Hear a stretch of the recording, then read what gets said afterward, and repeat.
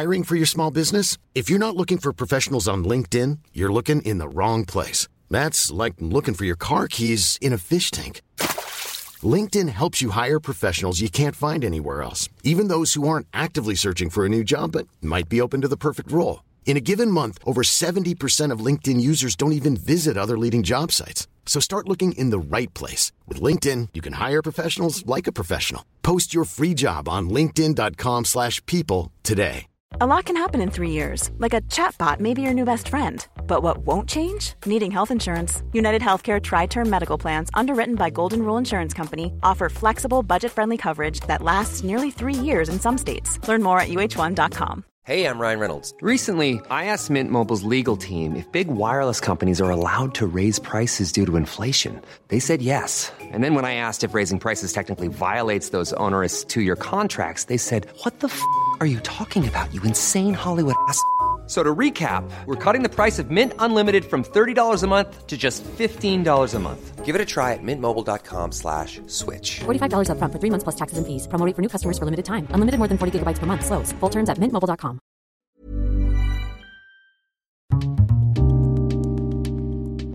Det här programmet handlar om en noga utvald bok och ett samtal med dess författare. Välkommen till Lära från lärda. Den här veckan sitter jag med en bok i min hand som heter De bokstavstrogna, ett reportage om radikal islam.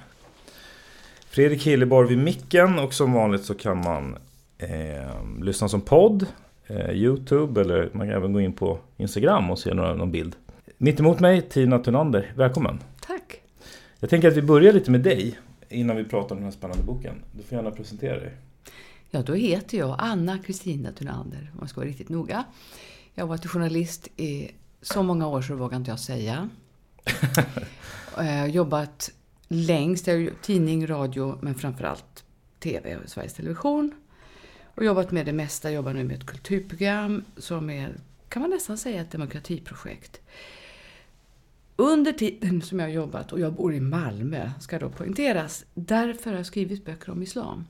För när jag går på mitt Konsum och väljer mellan olika mjölksorter, så är det nästan alltid någon som står bredvid mig som väljer också om de ska ha ekomjölk eller lättmjölk, som kommer från Mellanöstern. Malmö är liksom så tät stad så att, och jag menar, bor du i Malmö och inte har någon muslimsk vän så har du sociala problem, brukar jag säga. Och jag har ju jättemånga. Jag menar, på jobbet så sitter jag, bakom mig så sitter en kvinna från Albanien. Hon visste inte om att hon var muslim, men hon brukar fråga mig ibland saker. Sen brukar jag då smygröka utanför mig firat, så pratar vi lite grann. Han kommer från Irak. Så det finns ett skäl till att jag är intresserad av detta, även om jag själv inte är muslim, och tyvärr så är jag ateist.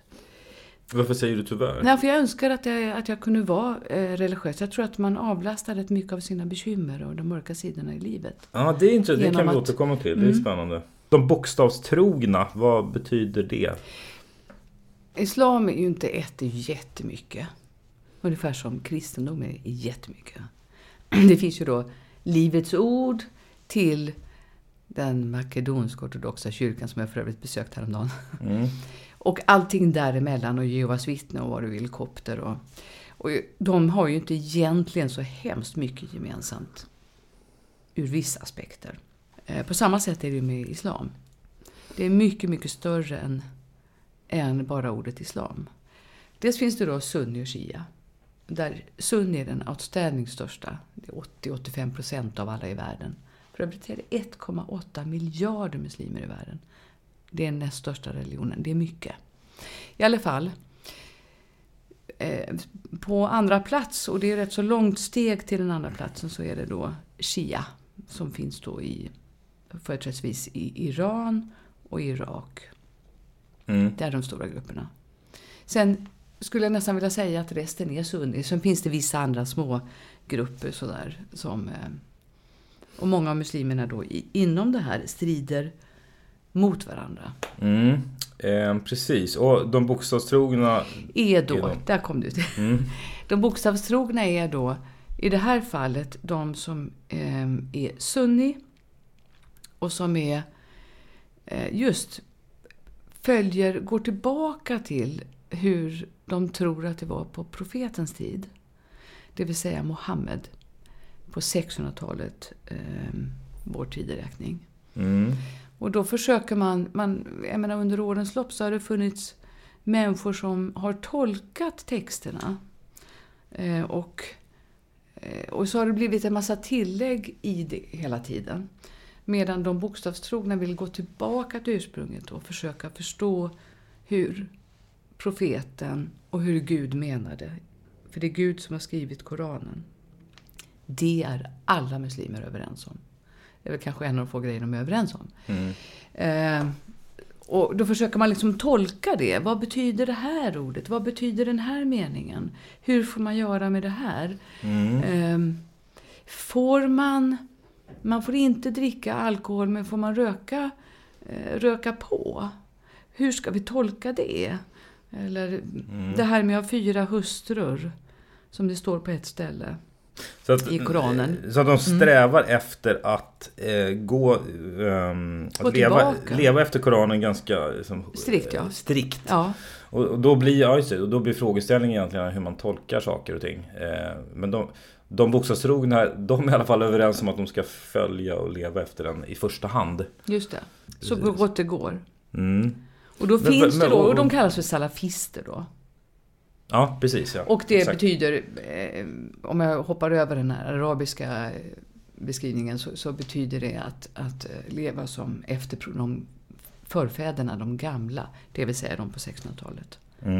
Och då finns det, kan man säga, 3 slags salafister, räknar forskarna med. För att göra det ännu krångligare. Ja, och sen finns det, förstår du, ännu fler inom undergrupper. Men om jag beskriver de 3, så för det är rätt så viktigt att förstå. Och dels är det då de som är, skulle man kunna säga, jättereligiösa.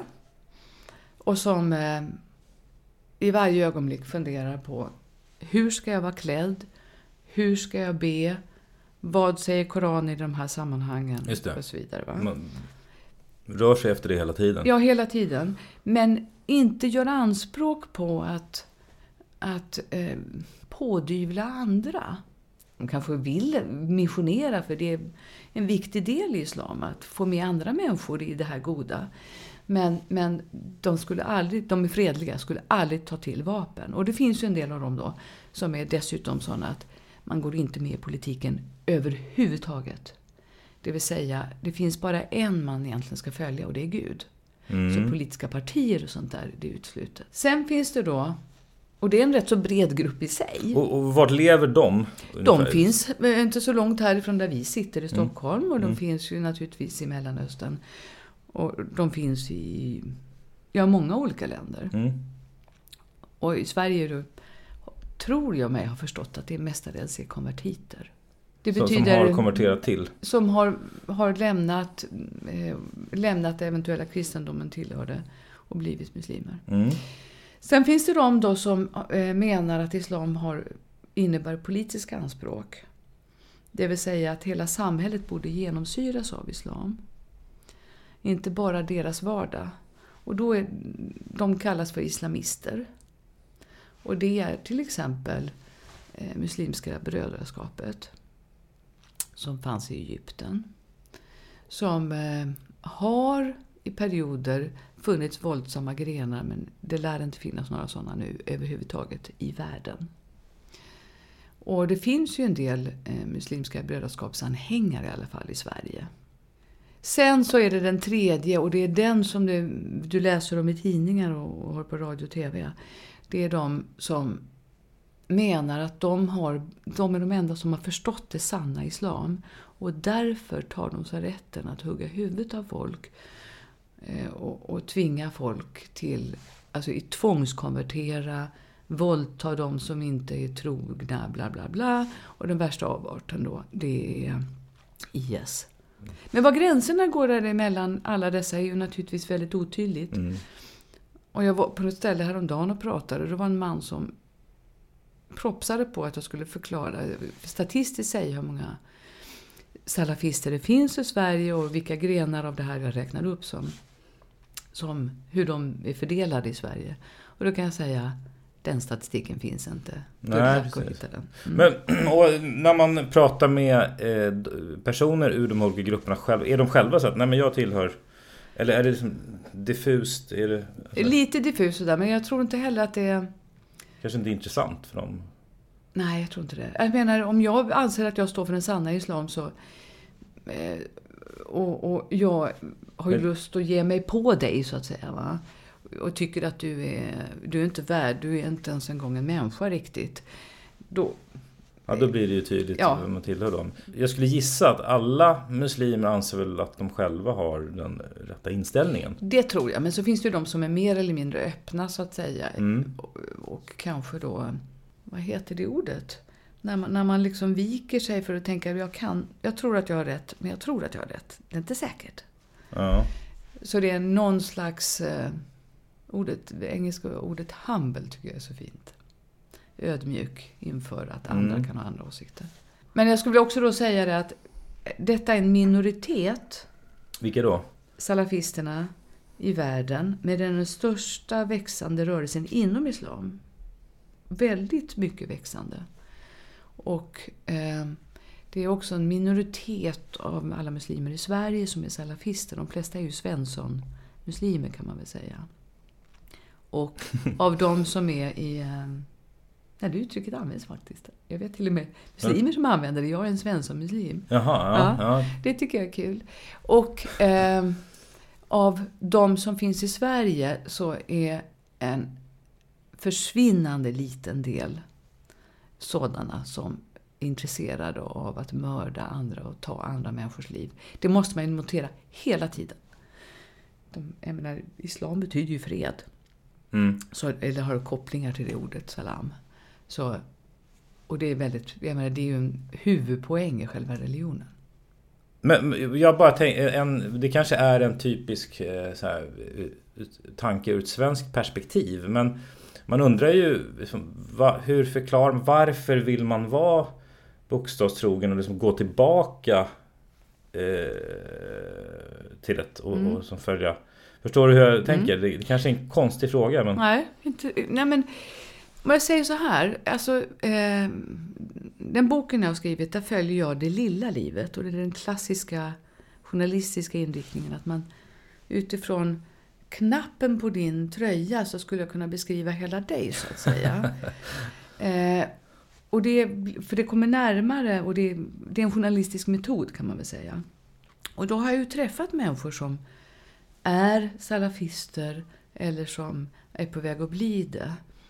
Och jag tror att det är så, för den enskilda är det ofta att det som är runt omkring blir för påträngande eller för komplicerat. Eller i till exempel Saudiarabien så har det ju funnits många strömningar från väst som man inte riktigt kunnat hantera i en helt annat sammanhang. Jag var på väg att använda ordet kontext, jag gillar inte det. Så att och då tror jag att det är ett sätt att lösa det för sig själv. Att bli bokstavstroende. Man får något stabilt kanske. Ja, jag tror det. Vet du, jag känner en kvinna som hon var en av de första i Saudiarabien som utbildade sig i ett naturvetenskapligt ämne, alltså som kvinna. Hon var nog en av de första som doktorerade i någonting som heter teoretisk matematik, tror jag. Jag tycker all matematik är teoretisk. Ja, precis, jag tänkte säga det. Vi har rätt kul när hennes barn och jag retar henne för detta. I alla fall, och hon är väldigt naturvetenskaplig som person. Hon till och med lagar mat naturvetenskapligt, säger hon. Vadå, strikt enligt recept eller? Ja, på något vis. När hon kom på att man kunde laga mat så att det liksom är som i en labb. Ja, men då har hon lättare för det. Hon tycker det hatade annars hemarbete. Men hon har blivit mer och mer bokstavstroende. Vilket är lite intressant. Så det har inte alls med att göra med om man uttrycker sig, vilken kunskap man har om världen i övrigt eller intellektuell nivå eller alltså massa andra saker. Men jag tänkte, kan vi komma in lite på, i boken så reser du runt Egypten, Turkiet, Saudiarabien är väl de främst. Det är de som jag främst, det är precis. Ja, kan du inte berätta lite om det här? Du reser runt och träffar en massa som du nämnde. Om det är liksom projektet. Hur det har gått till. Jag menar min arbetsmetod. Ja, precis. Eller huvudlinjen i boken egentligen. Vad går det ut på? Det går ju ut på att jag åker runt i olika länder för att jag har varit i de här länderna av andra skäl tidigare. Vilka skäl då? Jag har varit för Sveriges Television och sen så har jag skrivit några andra böcker. Så jag var i Egypten under de 3 åren som först kallades för revolution, sen kallades för uppror. Och du vet inte fasen vad det ska kallas för nu. När militärregimen har hårdare tag än någonsin. I vilket fall som helst. Så att plötsligt upptäckte jag att jag kunde se en linje mellan vad som händer i de olika länderna. Och att jag hade varit på platserna där vändpunkterna skedde. Det var ju liksom en sån liten uppenbarelse. Vändpunkten i Egypten från ett försök, ett experiment att bli demokratisk som Egypten aldrig har varit. Och Egypten beundrade Turkiet som både kunde balansera mellan en sekulär stat men att islam fick plats där.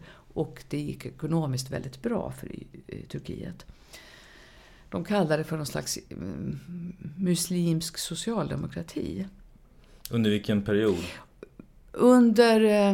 Från kanske 2010, 2008 fram till 2011 när Mubarak sparkades ut. I vilket fall som helst så var vändpunkten för Egypten var när 3-årsjubileet av Mubaraks, alltså diktator Mubaraks fall. Och världens tv-kameror var där och tidningar och radiojournalister och sådär. Och på Tahrirtorget det betyder Frihetstorget, ironiskt nog, så var det ju feststämning och regimen hade köpt in musik och bla bla bla och så. Men bortom det så var det prickskyttar och jagande. Och då började militären ta tillbaka makten. Och folk var många som sköts ihjäl just det dygnet. Och jag såg det med egna ögon. Ja, du var där då. Jag var där då. Och det är faktiskt enda gången jag varit rädd. Enda gången under alla mina resor, då var jag faktiskt livrädd. För att det sköts vilt eller vad? Nej, för att man vet inte. Nej, inte för att det sköts vilt, för det sköts inte vilt där jag var precis. Men man visste då att tunnelbanan hade blivit avstängd för att det varit en bomb precis närheten. Och blev hela tunnelbanesystemet i denna 18 miljoners stad, kanske 25 miljoners stad. Och då förstår du att det är ett sätt att förflytta sig där benen inte räcker. Så hur jag skulle ta mig ut från det här området som kände att det var så många som dött. Det var liksom förenat med livsfara, kände jag. Och det syns på mig att jag är utlänning. Så jag var då i alla fall i Egypten och sen så var jag i Turkiet under den tiden när det var, man sa att det var en misslyckad militärkupp mot president Erdogan. Och då just det dygnet så vände också Turkiet inriktning och blev mycket mera inriktat för islam efter att tidigare gjort anspråk för att komma in i EU med en allt mer sekulariserad lagstiftning och politik och ideologi och sådär. Det betyder inte att Turkiet var icke-religiöst, alltså sekulärt i samhället så att säga. Människor är ju religiösa i Turkiet. Människor är religiösa i Egypten. Så det hände någonting där. Och sen så har jag varit i Saudiarabien så mycket och åkte samma vår som jag var i Egypten tror jag. Och åkte till Saudi och där hade hänt en del. Det var på väg att hända saker.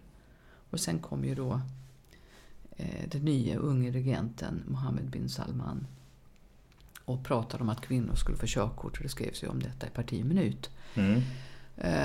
Och då tänkte jag, det här är någonting som händer, och sen så åkte jag till Saudi och då hade det hänt jättemycket. Men jag vet inte om det inte bara är på ytan. Det jag tänkte på var ju att det känns ju väldigt farligt på de platserna som du är. Nu är de 3 länderna också säkert väldigt olika, men Där i Egypten till exempel, dels så reser runt själv, kvinna från... Är det farligt att vara en utlänning, alltså komma från väst, eller ligger det någon säkerhet i det, att man inte... Det finns områden som jag har varit i Kairo som jag inte tycker att du ska åka till. Men jag åker ju dit för att jag är... För att man ser att du är utlänning.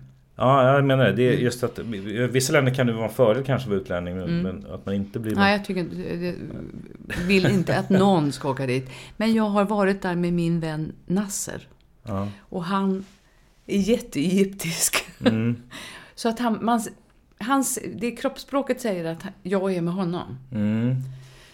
Ja, blir man rånad annars, eller vad händer? Nej, men jag menar, det är såklart att folk kommer fråga saker och så. Ja. Jag har varit i det området någon gång själv, för jag skulle hälsa på honom.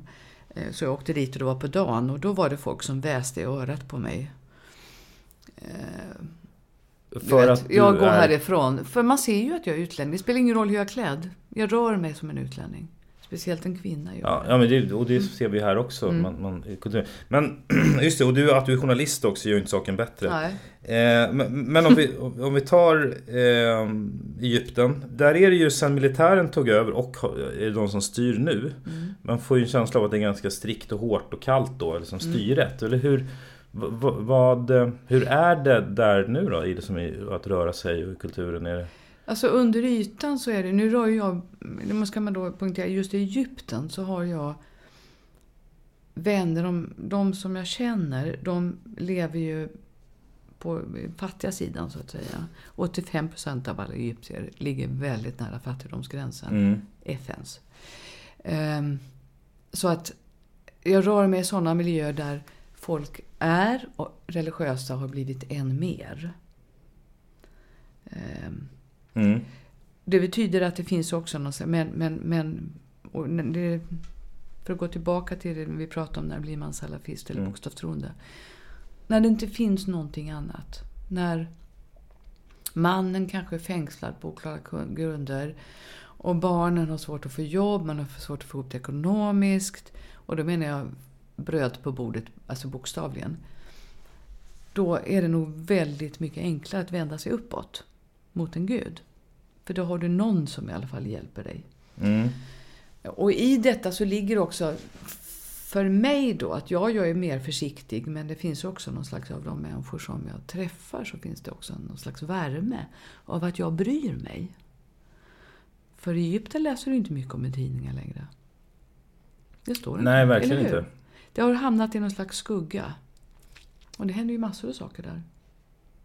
Just om man pratar om Egypten, så är det ett exempel där du skulle säga att det finns en koppling mellan, alltså fattigdomen har ökat och salafismen har ökat. En korrelation. Är den bokstavstrogna sidan. Sen finns ju salafister som sitter i parlamentet fortfarande i Egypten.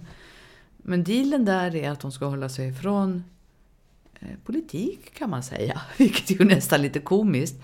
De ska ge fasen och propagera och vara ute och driva sig propaganda, så att säga, för sin sak. Så de har blivit köpta av regimen. De får bara hålla sig inom vissa gränser. Men det som är speciellt är väl också att Muslimska brödraskapet, de blev ju framröstade efter den arabiska våren, men sen tog militären över. Men Muslimska brödraskapet består väl av salafister?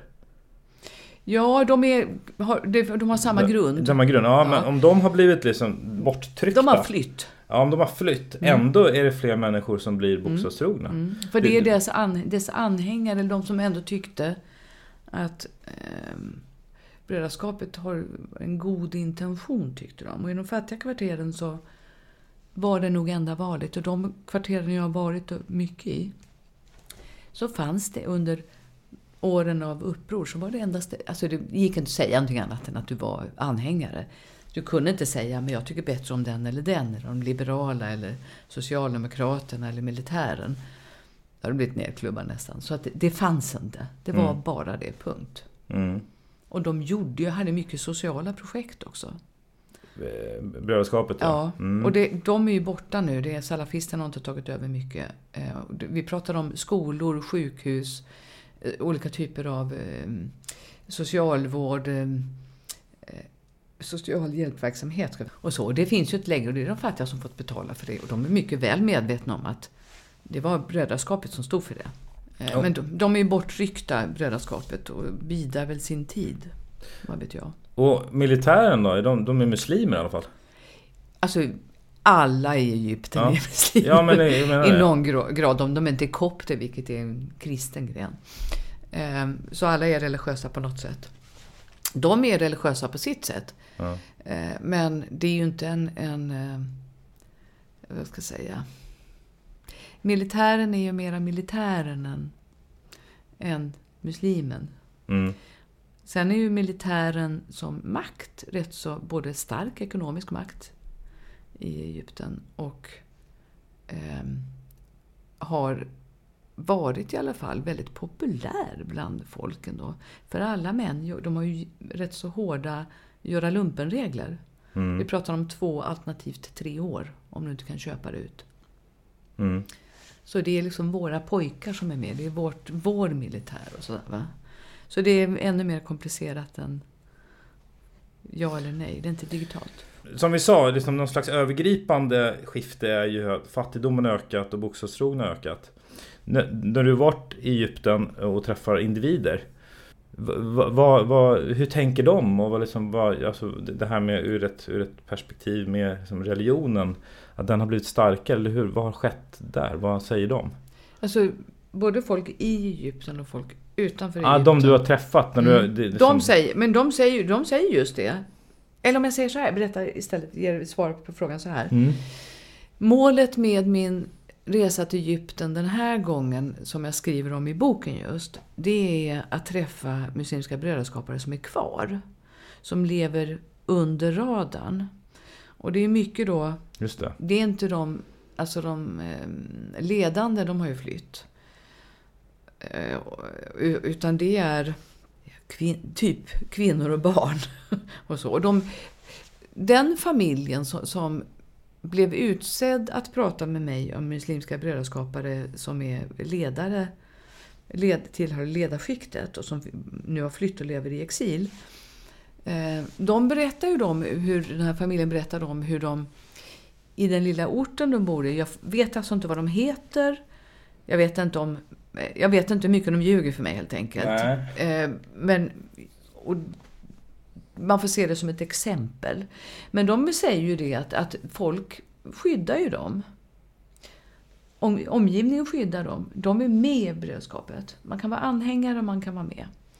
Och det tolkar de ju som att man kan inte bli med i en sån organisation, för då kan man lika väl ta taxi direkt till fängelset. Men man kan hjälpa dem som är med. Och man kan vara anhängare i det tysta. Och det är därför jag säger det, att jag tror att brödraskapet sitter och bidar sin tid. Det har de gjort innan. Alltså att de är på paus? Eller? Ja, de är i paus och väntar tills ett nytt tillfälle uppstår. Så man kan ta sig tillbaka. Och det finns en forskare som jag får man en libanes. Jag skriver om honom och nu har jag tappat namnet. Han menar, som just har gjort mycket om brödraskapet. Han menar då att de har ju sen organisationen bildades 1928 har ofta varit offer och förbjudna. Och varje gång det har blivit ett hårdare tryck på dem så har de växt. Men hur kommer det så? För att man tycker alltid synd om dem, så är det synd om. Det är min teori. Och det leder mig i tankarna. Får jag bara ta denna bisats? Det leder mig till tankarna om det här med, som vi har läst de senaste dagarna om, kommuner i Sverige som förbjuder slöja i skolor och sånt där. Är förbud grejen? Och muslimska brödraskapet som har varit förbjudet under så lång tid blir i alla fall inte mindre. Det är lite intressant. Och från andra hållet då, varför förbjuds de? De ses som ett hot helt enkelt. Det handlar om makt. Ja, det handlar om makt. Ja, precis. Om man tänker, om Egypten är ju, det sticker ut genom sin fattigdom då, inte minst. Om man tittar på Saudiarabien som egentligen utifrån sett känns som en helt annan situation. Ja. Du beskrev i början att det är till och med svårt att liksom komma in där. Eller hur är det när man kommer in som journalist just? Det är ju massa hinder i vägen. Du får inte bara åka in och träffa folk hur som helst då. Jag ska berätta i 3 meningar om hur jag kom dit första gången. Jag hade skrivit i en väldigt massa länder. Det var 2007 tror jag. För jag ville undersöka hur man kan få skilsmässa inom islam. Bla bla bla. Och då skrev jag till en väldigt massa länder. Ingen svarade. Eller också blev jag uppkallad till ambassader. Och så kände jag, här får man inte komma in i det här landet. För jag är ju journalist och kvinna. Och så plötsligt en dag så ringer de från saudiska ambassaden. Helt otippat.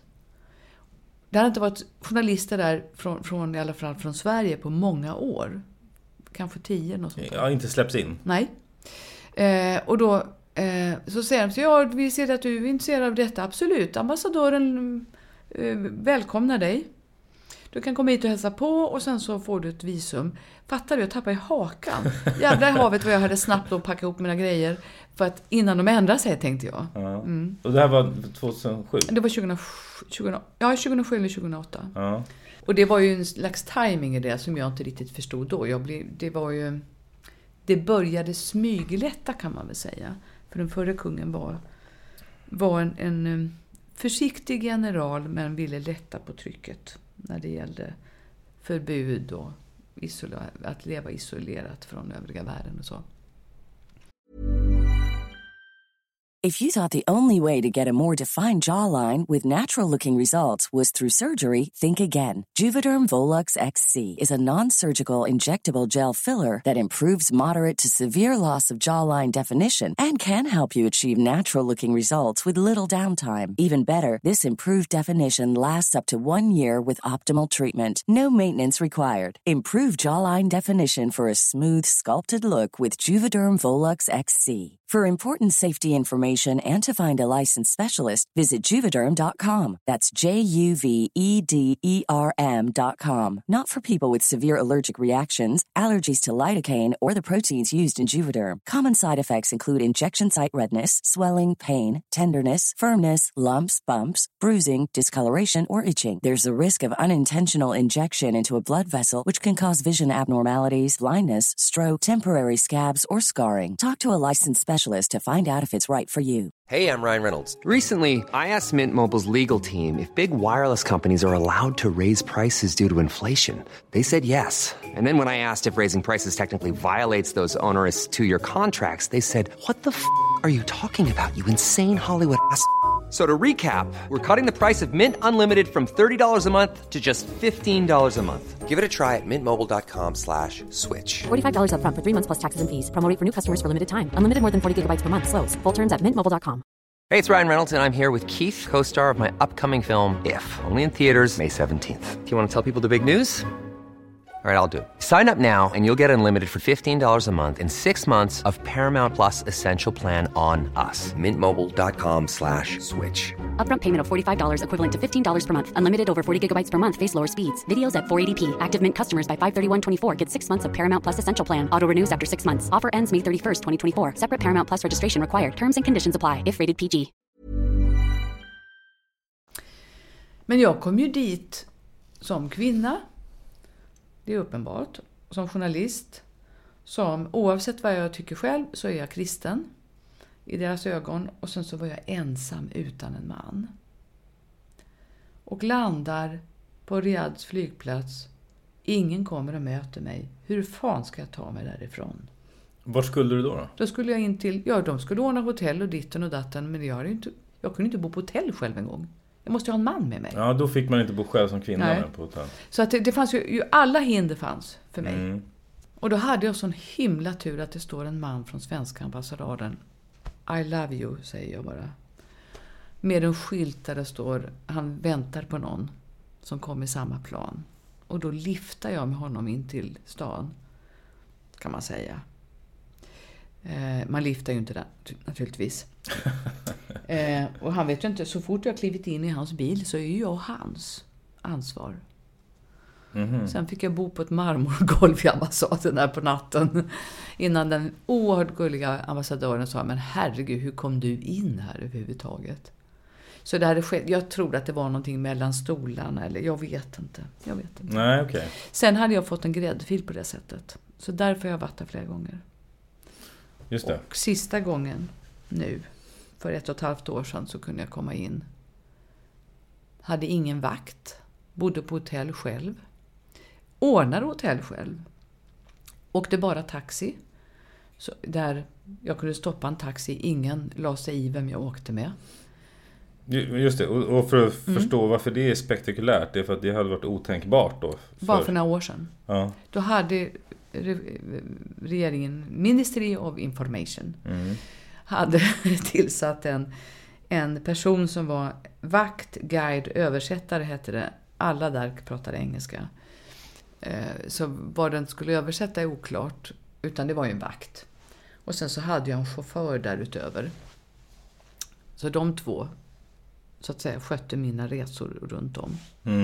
Och så var allting skulle då godkännas av Ministry of Information. Men, och så är det inte nu.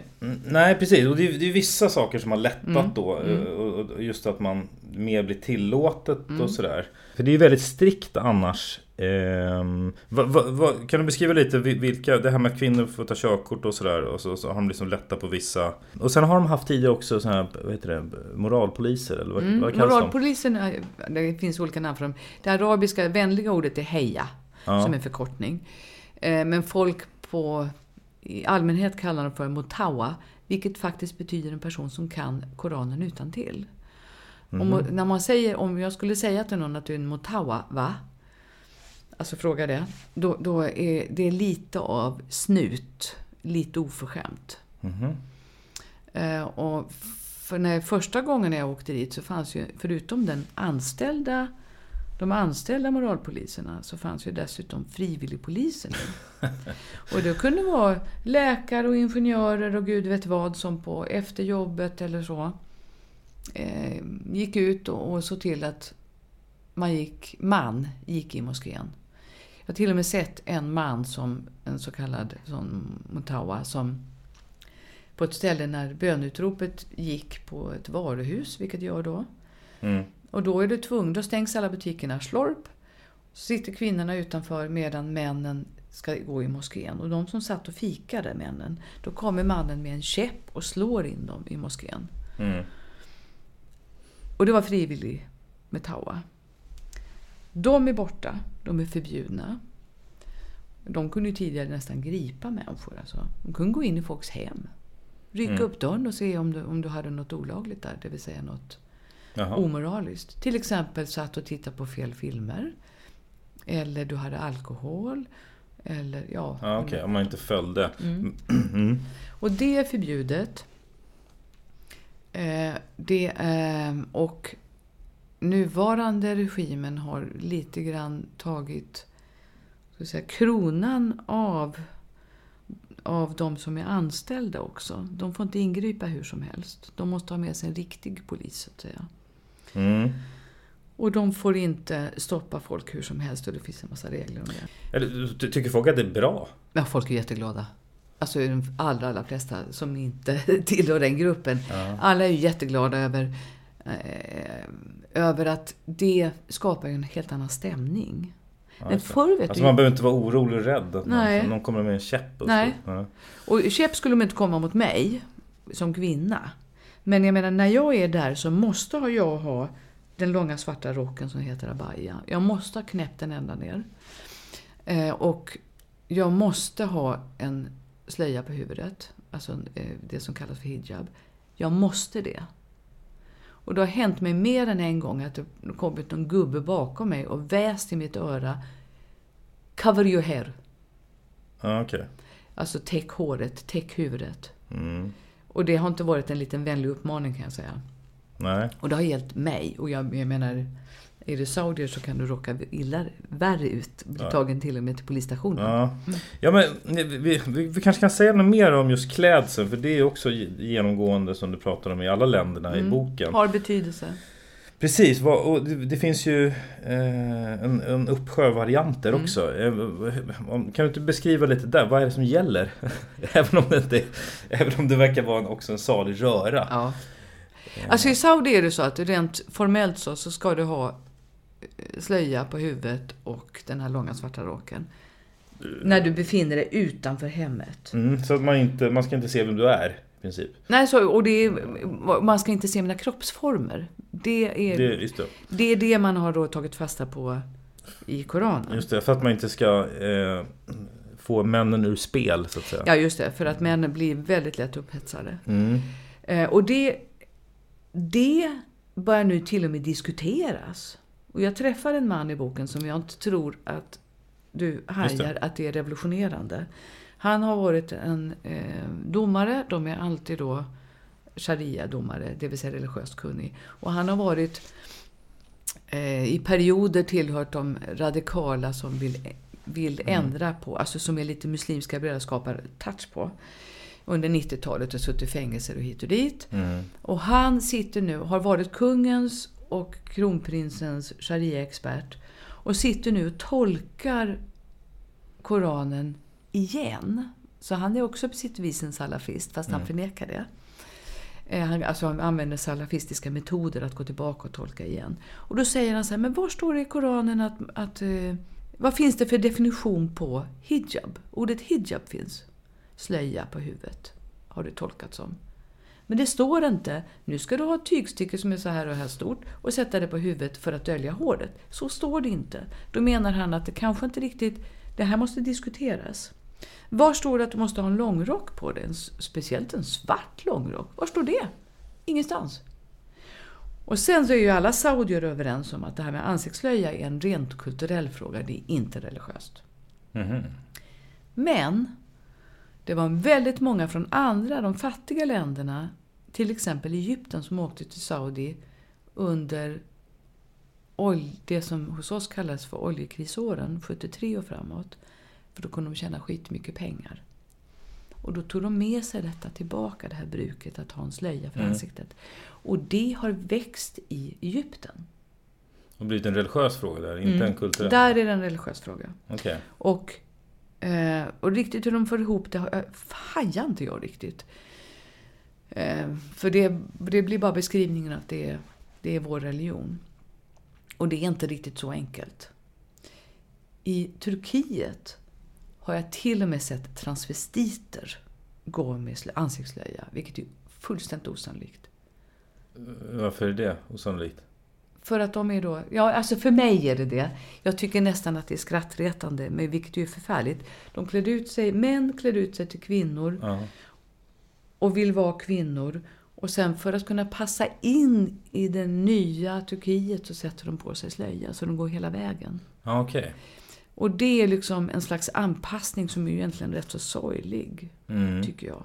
När jag läste om honom som du beskrev där i Saudiarabien där, som hade lite började diskutera det där med slöja, då tänkte jag faktiskt att rätt för det nu när jag vänder sida så kanske det står att nu har han försvunnit eller något. Ja, han har det. Det sättet vet inte jag. Men jag har försökt att få tag på honom flera gånger. Nej, men jag menar bara att det känns som allting där är så riskabelt. Så kommer du tycka något annat så kan du lika bra från ena dagen till andra. Förstår jag menar? Försvinna. Nu hade väl han en ganska han har väl en position som ändå var... Ja, men ingen går säker. Nej, det är inte säkert alls. Alltså grejen är den att samtliga människor som jag skriver om i boken och som jag har haft kontakt också utanför boken har jag svårt att ta kontakt med hur som helst. För alla lever i kulturer där de är bevakade. Precis. Och att ringa till Saudi är bara det ett projekt. Vadå? För att inte så sällan bryts telefonsamtalet. Då menar jag verkligen bryts alltså. Och det gäller för övrigt. Jag har någon god vän som bor i Emiraten, alltså Förenade Arabemiraten, och där är det lite samma sak. Men folk åker på semester till Dubai. Därför kan jag inte riktigt veta om de är försvunna eller ej. Men jag vet ju en av de som jag intervjuar som var en av de mest framträdande kvinnorna för då inte bara bil, utan det är hon som lärt mig köra bil. Det är bra att vi får ta körkort, men vi måste veta vad vi ska köra bil till. Och det handlar om jobb, det handlar om att jag ska kunna få åka själv så att min man inte behöver vara med. Vad händer om jag hamnar i en krock? Vilket vittnesmål gäller? Förstår du? Så att hon och vi pratade länge och jag var hembjuden och sen på henne. Ja, hon har varit med om de rörelserna som har varit med och drivit fram, eller hur, bland annat? Ja, precis. Aktiv där. Och hon har ju varit också väldigt aktiv när det gäller kvinnor måste få vara med i samhällsdebatten och måste få vara med i det de kallar för val, bla bla bla. Och strax efter att jag kom hem från Saudi så läste jag en notis i någon internationell tid eller på någon sajt att hon hade gripits och jag började ringa runt och så, för hon är en god vän till mig. Men hennes familj ville inte att man skulle uppmärksamma det. Annars hade jag kontakt med människor som hade kunnat göra det internationellt. Men det är ju riskabelt. Det är jätteriskabelt. Att vara ute och tycka sådana saker. Ja, det är det. För det kan svänga skitfort. Ja. Det är därför man inte vet riktigt så vad det är som händer. Ja. Men en sak vet man. Eller skulle jag vilja hävda att man borde veta. När man lägger ihop ett och ett. Och det är att lättnaderna och förändringarna i Saudiarabien har inte att göra med i huvudsak en ny religiös riktning. Utan det är pengarna efter oljan. Och det är det allra viktigaste. Men vad som händer i Saudiarabien påverkar religiösa i Egypten.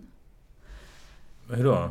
Ja, om de är salafister. Hur gör de? Vänder sig och lyssnar ofta på olika tolkningar av Koranen. Det som okej. De kikar. De kikar hela tiden. Och många av de som är i Sverige är utbildade i Medina, alltså i Saudiarabien.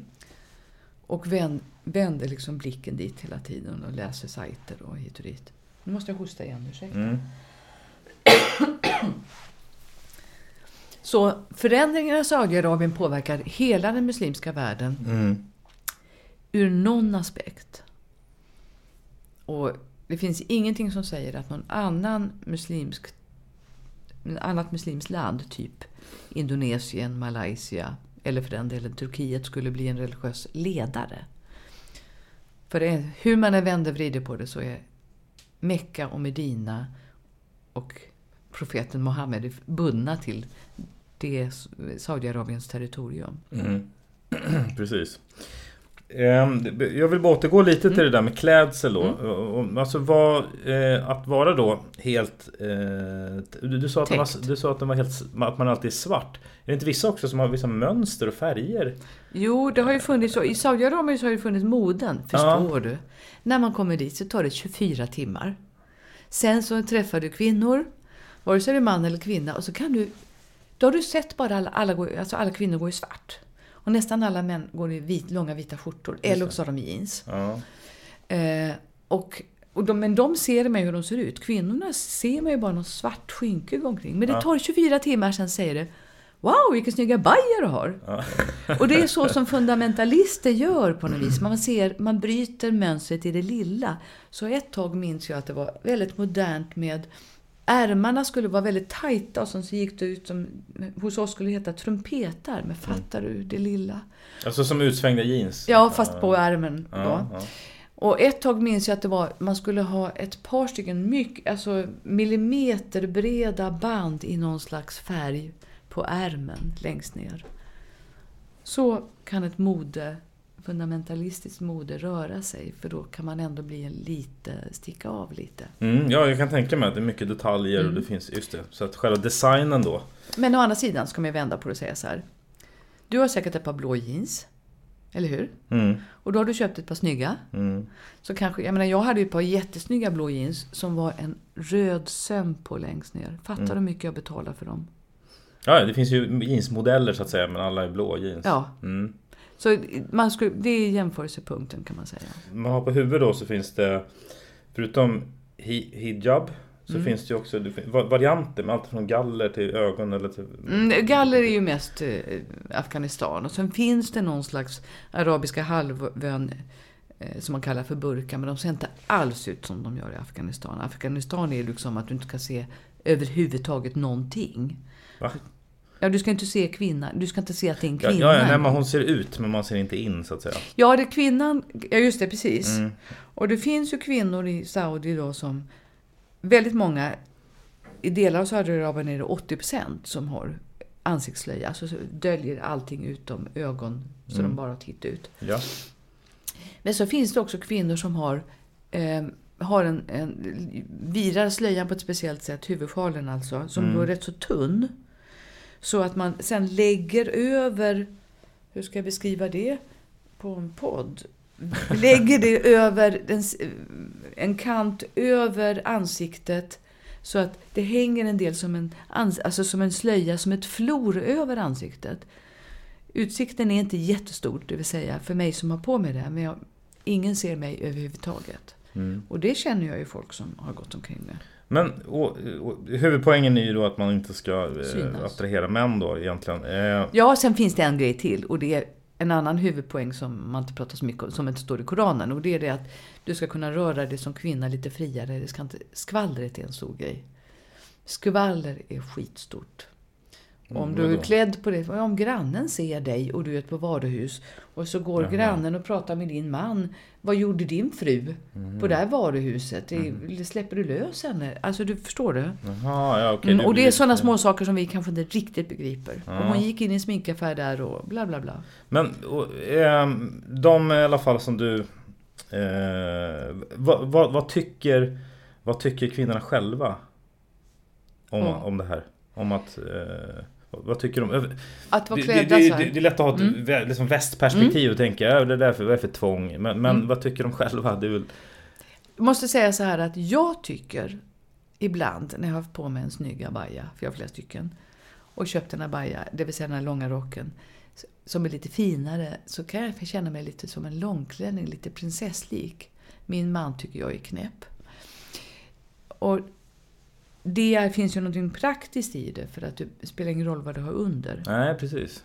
Men samtidigt så är det tvång. Och då finns det många kvinnor som försöker bryta mot det genom att ha ljusgrå eller på olika sätt. Just nu är det modernt med att ha en jättestor ficka på vänster sida där du ska ha din mobil.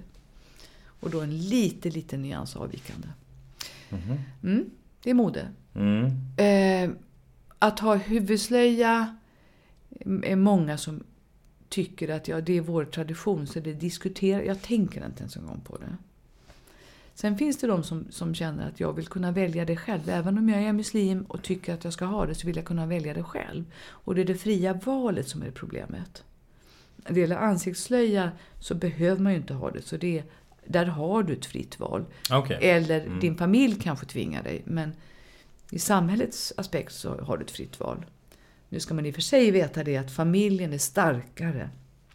Klanen är starkare än vad staten är. Just det, så då det är ett klansamhälle. Alltså, så därför blir det också lite svårare att säga. Du pratar om Saudiarabien då i första hand. Där är det tydligast att det är ett klansamhälle. Men så är det ju över hela Mellanöstern. Jag menar, att man inte skämmer ut familjen då. Nej, och för 17 gubbar, Eller så är det ju Turkiet också naturligtvis. Så det finns ju i många länder, men i olika grad. På ett helt annat sätt än vad vi har här. Och familjen är ju inte bara familj. Alltså kärnfamiljen, utan det är fastrar och kusiner genom gifter. Men det är intressant det du sa där, att det fortfarande finns strömningar som diskuterar just vad säger egentligen Koranen om det där. Så det är inte helt tydligt. Men om vi säger någonting om Turkiet kanske som sista.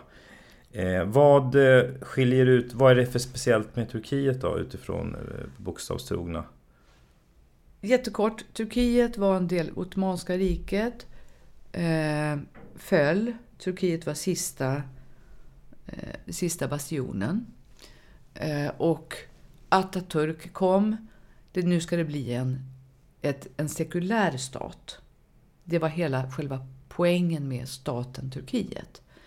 Och sekulär stat betyder inte att människor är icke-religiösa, utan det betyder att rättsväsendet är inte kopplat till religionen och etc. Just det. etc. Och han till och med förändrade så att de i Turkiet skulle gå ifrån. Över en natt så ändrade man bokstäverna, det vill säga från arabiska till latinska. Så folk som kunde läsa tidigare kunde dagen efter inte läsa.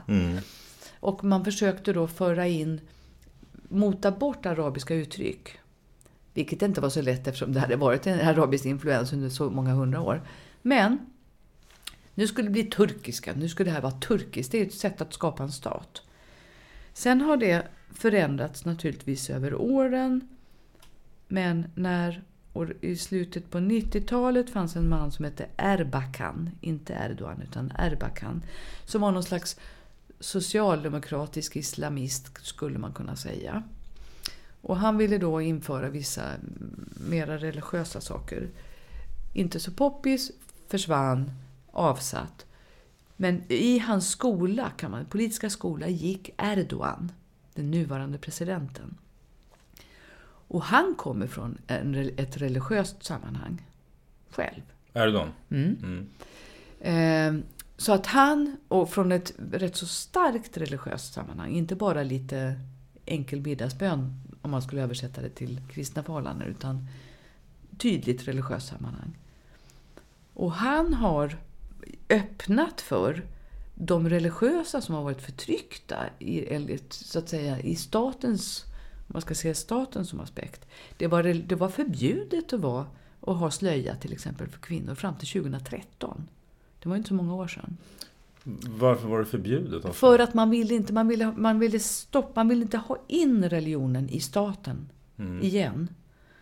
Jag har använt ordet brandvägg och det kanske inte är så dumt. Alltså det var liksom stopp men inte längre. Ja, du får gå omkring med slöja hemma och var fan du vill. Men inte på universiteten, inte om du jobbar som postkassörska eller vad det nu är, eller polis eller vad det nu är. Det har ju luckrats upp liksom, va? Det finns en statlig religiös myndighet som har växt radikalt under Erdogans styre. Det är jättestort. Jag kommer inte ihåg, men jag tror att de har 150 000 anställda. De missionerar också för övrigt till turkiska församlingar som i Fitja. Betalar, jag vet inte om det är så just nu, men i perioder så har de betalat imamen i turkiska moskéer i Sverige. Och den religiösa myndigheten har också sett till att det har blivit religiösa universitet. Det går emot den statens hela idé om att det skulle vara sekulärt. Att man har religiösa universitet. Att man har religiösa småbarnsskolor. Ja, det har liksom svängt kan man säga. Ja, och det har varit rätt så långsamt. Men vad som hände under den här misslyckade kuppnatten.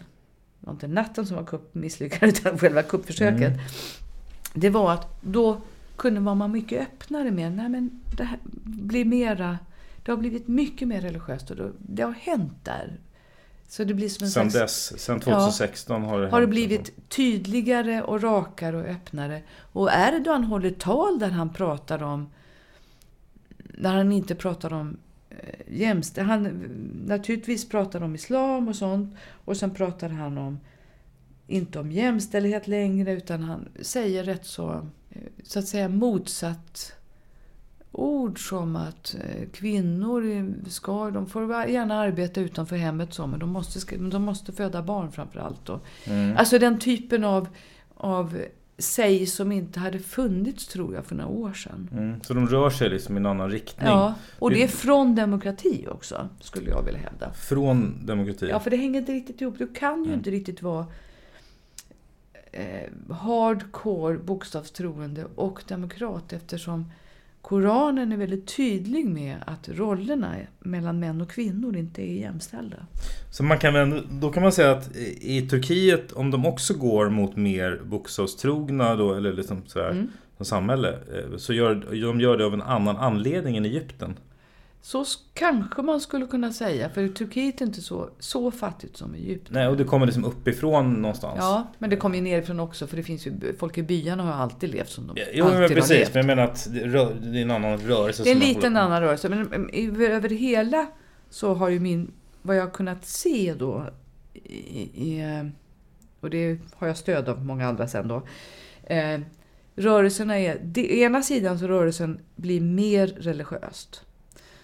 Och i det ligger också fler bokstavstroende, fler salafister.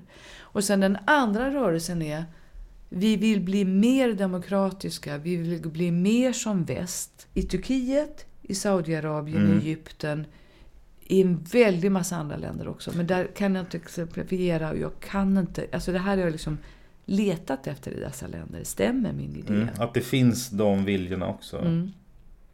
Så det är liksom två rörelser som är samtidigt pågående. För det är det jag upptäcker, eller som jag tycker är förskräckande då, att ja, det händer mycket saker under ytan. Eller det är på ytan i Saudi till exempel. Jag skriver om att jag kan sitta och dricka kaffe offentligt ute på ett café. Och det är så oerhört så att folk är helt till sig över det. Och när jag berättar för folk här som har varit i Saudiarabien så säger de, nej men är det sant? Det är inte klokt. Alltså de är helt till sig. Och det är en liten symbol. Samtidigt då när folk försöker att förklara saker. Hur ska vi förstå Koranen och hur ska religion och ekonomi gå ihop och sådär. Då plötsligt fängslas folk i parti och minut. Ja, precis. Så att man vet inte riktigt egentligen. Jag tror att det är lite töntigt sagt. Lite för tidigt att säga. Och det är intressant också som du är inne på det här med just att en stor anledning där är ju ekonomin. Att det börjar gå sämre. Då vill man kanske också vill få ut fler kvinnor på arbetsmarknaden och sådär. Av ekonomiska skäl. Så det är egentligen inte kanske. Ta bort ordet kanske. Ja. Man vill det. Ja, så att det är tydligt. Precis. Så att det finns anledningar till som... Och sen är det många då i Mellanöstern av de här länderna och andra länder som vill ha ledartröjan i hela Mellanöstern. För den som har ledartröjan politiskt kan liksom styra till sin fördel. Ser du negativt på utvecklingen? Eller finns det fördelar eller som ljus, vad ska man säga? Jag vill att människor som läser min bok eller överhuvudtaget intresserar sig för de här frågorna ska se att det finns så himla många nyanser. Att våga gå in i debatten och inte vara rädda för att, jag menar, därmed bara bli kallade för islamofober eller något sånt där. För så är det inte. Du måste kunna diskutera saker så man kan diskutera allting annat. Och sen för mig är yttersta drivkraften nu jättepretentiöst. Den yttersta drivkraften är faktiskt demokrati. Jag har barnbarn. Jag vill inte att det här ska bli ett parallellsamhälle. Där några lever på ett sätt och lever helt utanför den andra gemenskapen. Den som vi tror är gemenskapen. Jag vill inte att några ska styra över andra och att man inte kan gå in i vissa bostadsområden eller vad du nu vill för någonting. Vare sig det är för att det är hardcore islamister som bor där eller för att det är hardcore kristna som bor där eller vad det nu är för någonting. Jag vill inte att vi ska ha ett sånt samhälle. Alltså, då tänker du i de länderna eller oavsett vart i världen? Nej, jag menar också Sverige. Också Sverige. Och jag tror att vi måste... Jag vill skaka om dig och jag vill skaka om alla andra. Jag vill att ni ska se. Så här ser världen ut. Och det gör jag genom att jag träffar enskilda människor som du också hade kunnat träffa. Sista frågan. Vad är din rekommendation till folk som lyssnar? Min rekommendation är att våga diskutera. Och jag menar, man kan vara okunnig. Det är väl helt okej att vara okunnig först. Sen lär man sig efterhand. Våga diskutera också med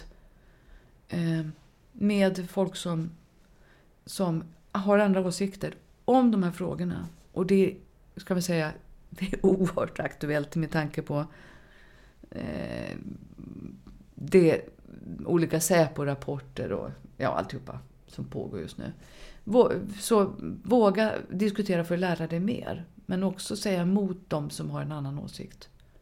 Du blir inte någonting annat. Du blir ju inte islamofob eller rasist eller antimuslim eller vad 17 du vill för någonting för det. Om man lyssnar på det här och vill komma i kontakt med dig, ställa någon fråga kanske, Kan man göra det? Absolut. Det bästa är om man skickar ett mejl, skriver sitt telefonnummer. Jag tycker det är trevligast att prata. Och då kan man skriva till tina.thunander med th@gmail.com. Tack för att du var med. Tack för att jag fick vara med.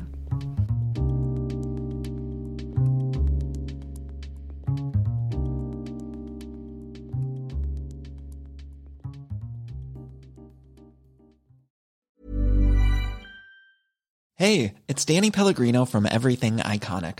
Ready to upgrade your style game without blowing your budget? Check out Quince. They've got all the good stuff, shirts and polos, activewear, and fine leather goods, all at 50 to 80% less than other high-end brands. And the best part? They're all about safe, ethical, and responsible manufacturing. Get that luxury vibe without the luxury price tag. Hit up quince.com/upgrade for free shipping and 365-day returns on your next order. That's quince.com/upgrade. Hi, I'm Daniel, founder of Pretty Litter. Cats and cat owners deserve better than any old-fashioned litter. That's why I teamed up with scientists and veterinarians to create Pretty Litter. Its innovative crystal formula has superior odor control and weighs up to 80% less than clay litter. Pretty Litter even monitors health by changing colors to help detect early signs of potential illness. It's the world's smartest kitty litter.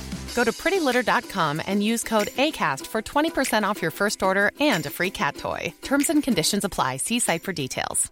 Even when we're on a budget, we still deserve nice things. Quince is a place to scoop up stunning high-end goods for 50 to 80% less than similar brands. They have buttery soft cashmere sweaters starting at $50, luxurious Italian leather bags, and so much more. Plus, Quince only works with factories that use safe, ethical, and responsible manufacturing. Get the high-end goods you'll love without the high price tag with Quince.